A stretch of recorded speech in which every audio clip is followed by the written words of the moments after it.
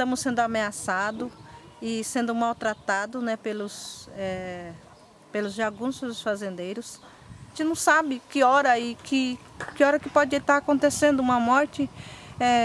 Imagina uma das balas desses, os tiroteios que os jagunços fazem durante o dia, à noite, pega uma criança, uma mulher ou qualquer adulto.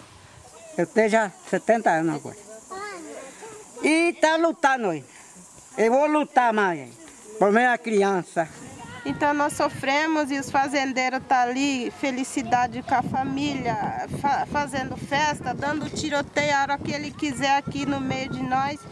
Então, será que eles têm mais poder do que a justiça? Ou porque eles têm muito dinheiro? Não sei. Então, eu acho que tem justiça, eu acho que tem as pessoas que têm autoridade competente para nos ajudar.